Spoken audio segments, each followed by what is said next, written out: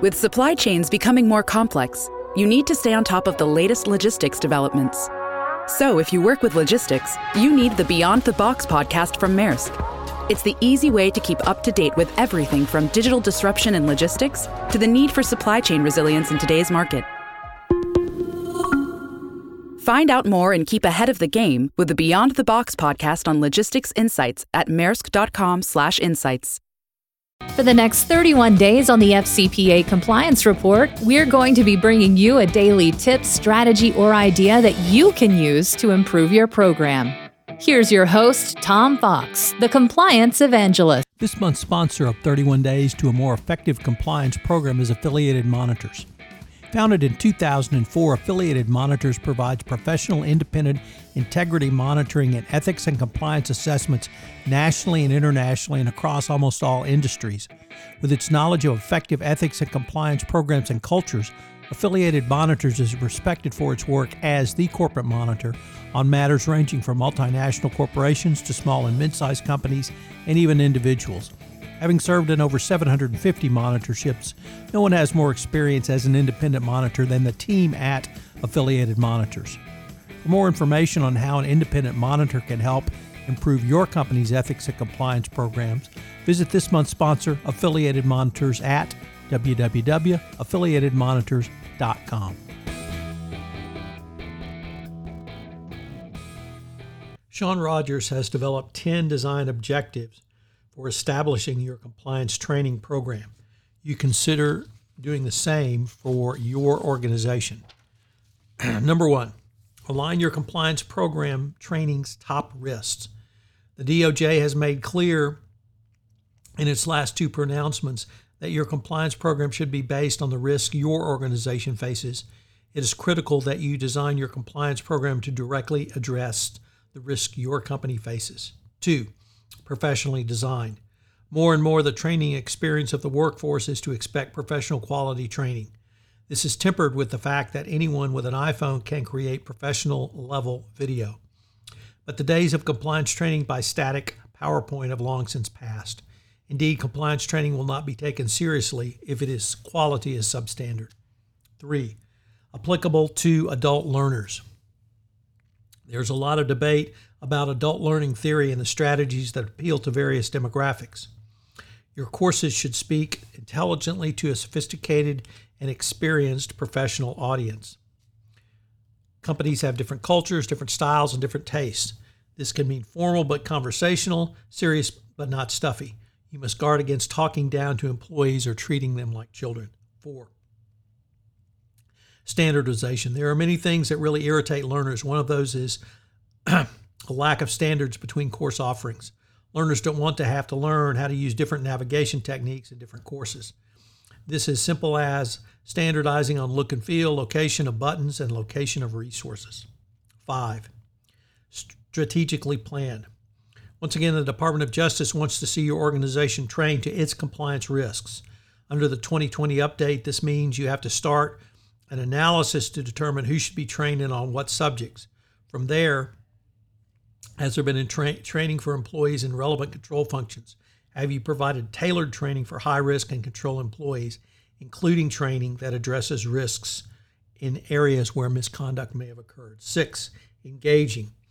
In the 2020 update, the first time the Department of Justice focused on compliance training, which would hold an audience's attention, stating that companies have invested in shorter, more targeted training sessions to enable employees to timely identify and raise those issues to appropriate compliance, internal audit, or other risk management functions.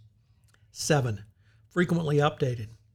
One thing you should not have is the exact same course over and over again. Just as you need to assess your risk on a more timely basis, your compliance training needs to be updated for employee engagement. There are some topics that are so important they have to be repeated, but this does not mean you cannot keep your courses fresh with different scenarios and different approaches to the risks, different videos, etc. Indeed, Sean Rogers has said nothing screams check the box more than a compliance training program that is identical every year. 8, non-legalistic. My first FCPA training was a 278 PowerPoint slide deck 7.5 hours in length, training written by lawyers for lawyers. Learning all about the irrelevant FCPA cases and enforcement action to date was mildly interesting to me. The business guys had lost interest in the first 20 minutes, and then we lost them completely. The bottom line is you must tailor your compliance training program to your audience, not your audience to your compliance training. 9, eliminate redundancy. When you require multiple courses in the same year, there's bound to be some redundancy. This means you should map out your training portfolio throughout the year. As important as non-retaliation policy is, do you really need to cover it as a learning objective in every single course? Your overall goal is to cover the topics adequately while minimizing seat time with respect to your employees' time and your company resources. Number 10, flexibility. Your compliance program should be designed for flexibility. Simply consider the year 2020 and the changes in risk management that every compliance professional has been required to focus on. As this pace of change may well become the new normal, you have to now expect that you will be required to determine a new or different risk, which you must expect to train on. Simply think about the social justice movement after the murder of George Floyd. It may well be that your organization may value other objectives.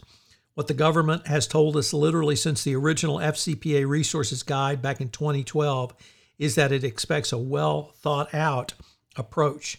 If you consider your design objectives early in the planning phase, it will not only meet this requirement, but will become your roadmap for your program implementation and enhancement later.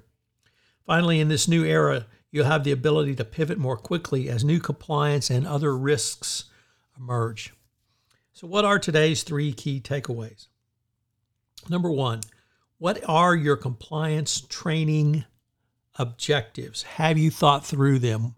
Have you put them down in writing? Have you debated them within your training committee? What are they? Number 2, the government has continually told us it expects a well thought out, reasoned approach.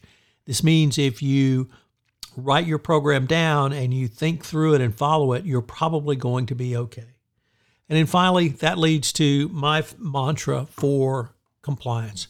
What are the 3 most important things in compliance training? Document, document, document. Document your approach, document why you took an approach, document changes you made to the approach. But you must document it if a regulator ever comes knocking so that you can demonstrate a well thought out program. Hello, everyone. This is Tom Fox. I'd like to thank you again for joining me for this episode of 31 Days to a More Effective Compliance Program around business ventures. And I hope you will join me for our next episode tomorrow.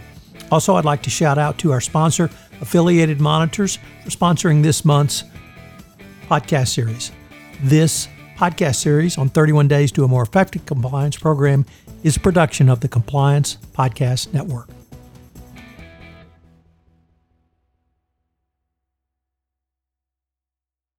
This podcast is a part of the C-Suite Radio Network. For more top business podcasts, visit c-suiteradio.com.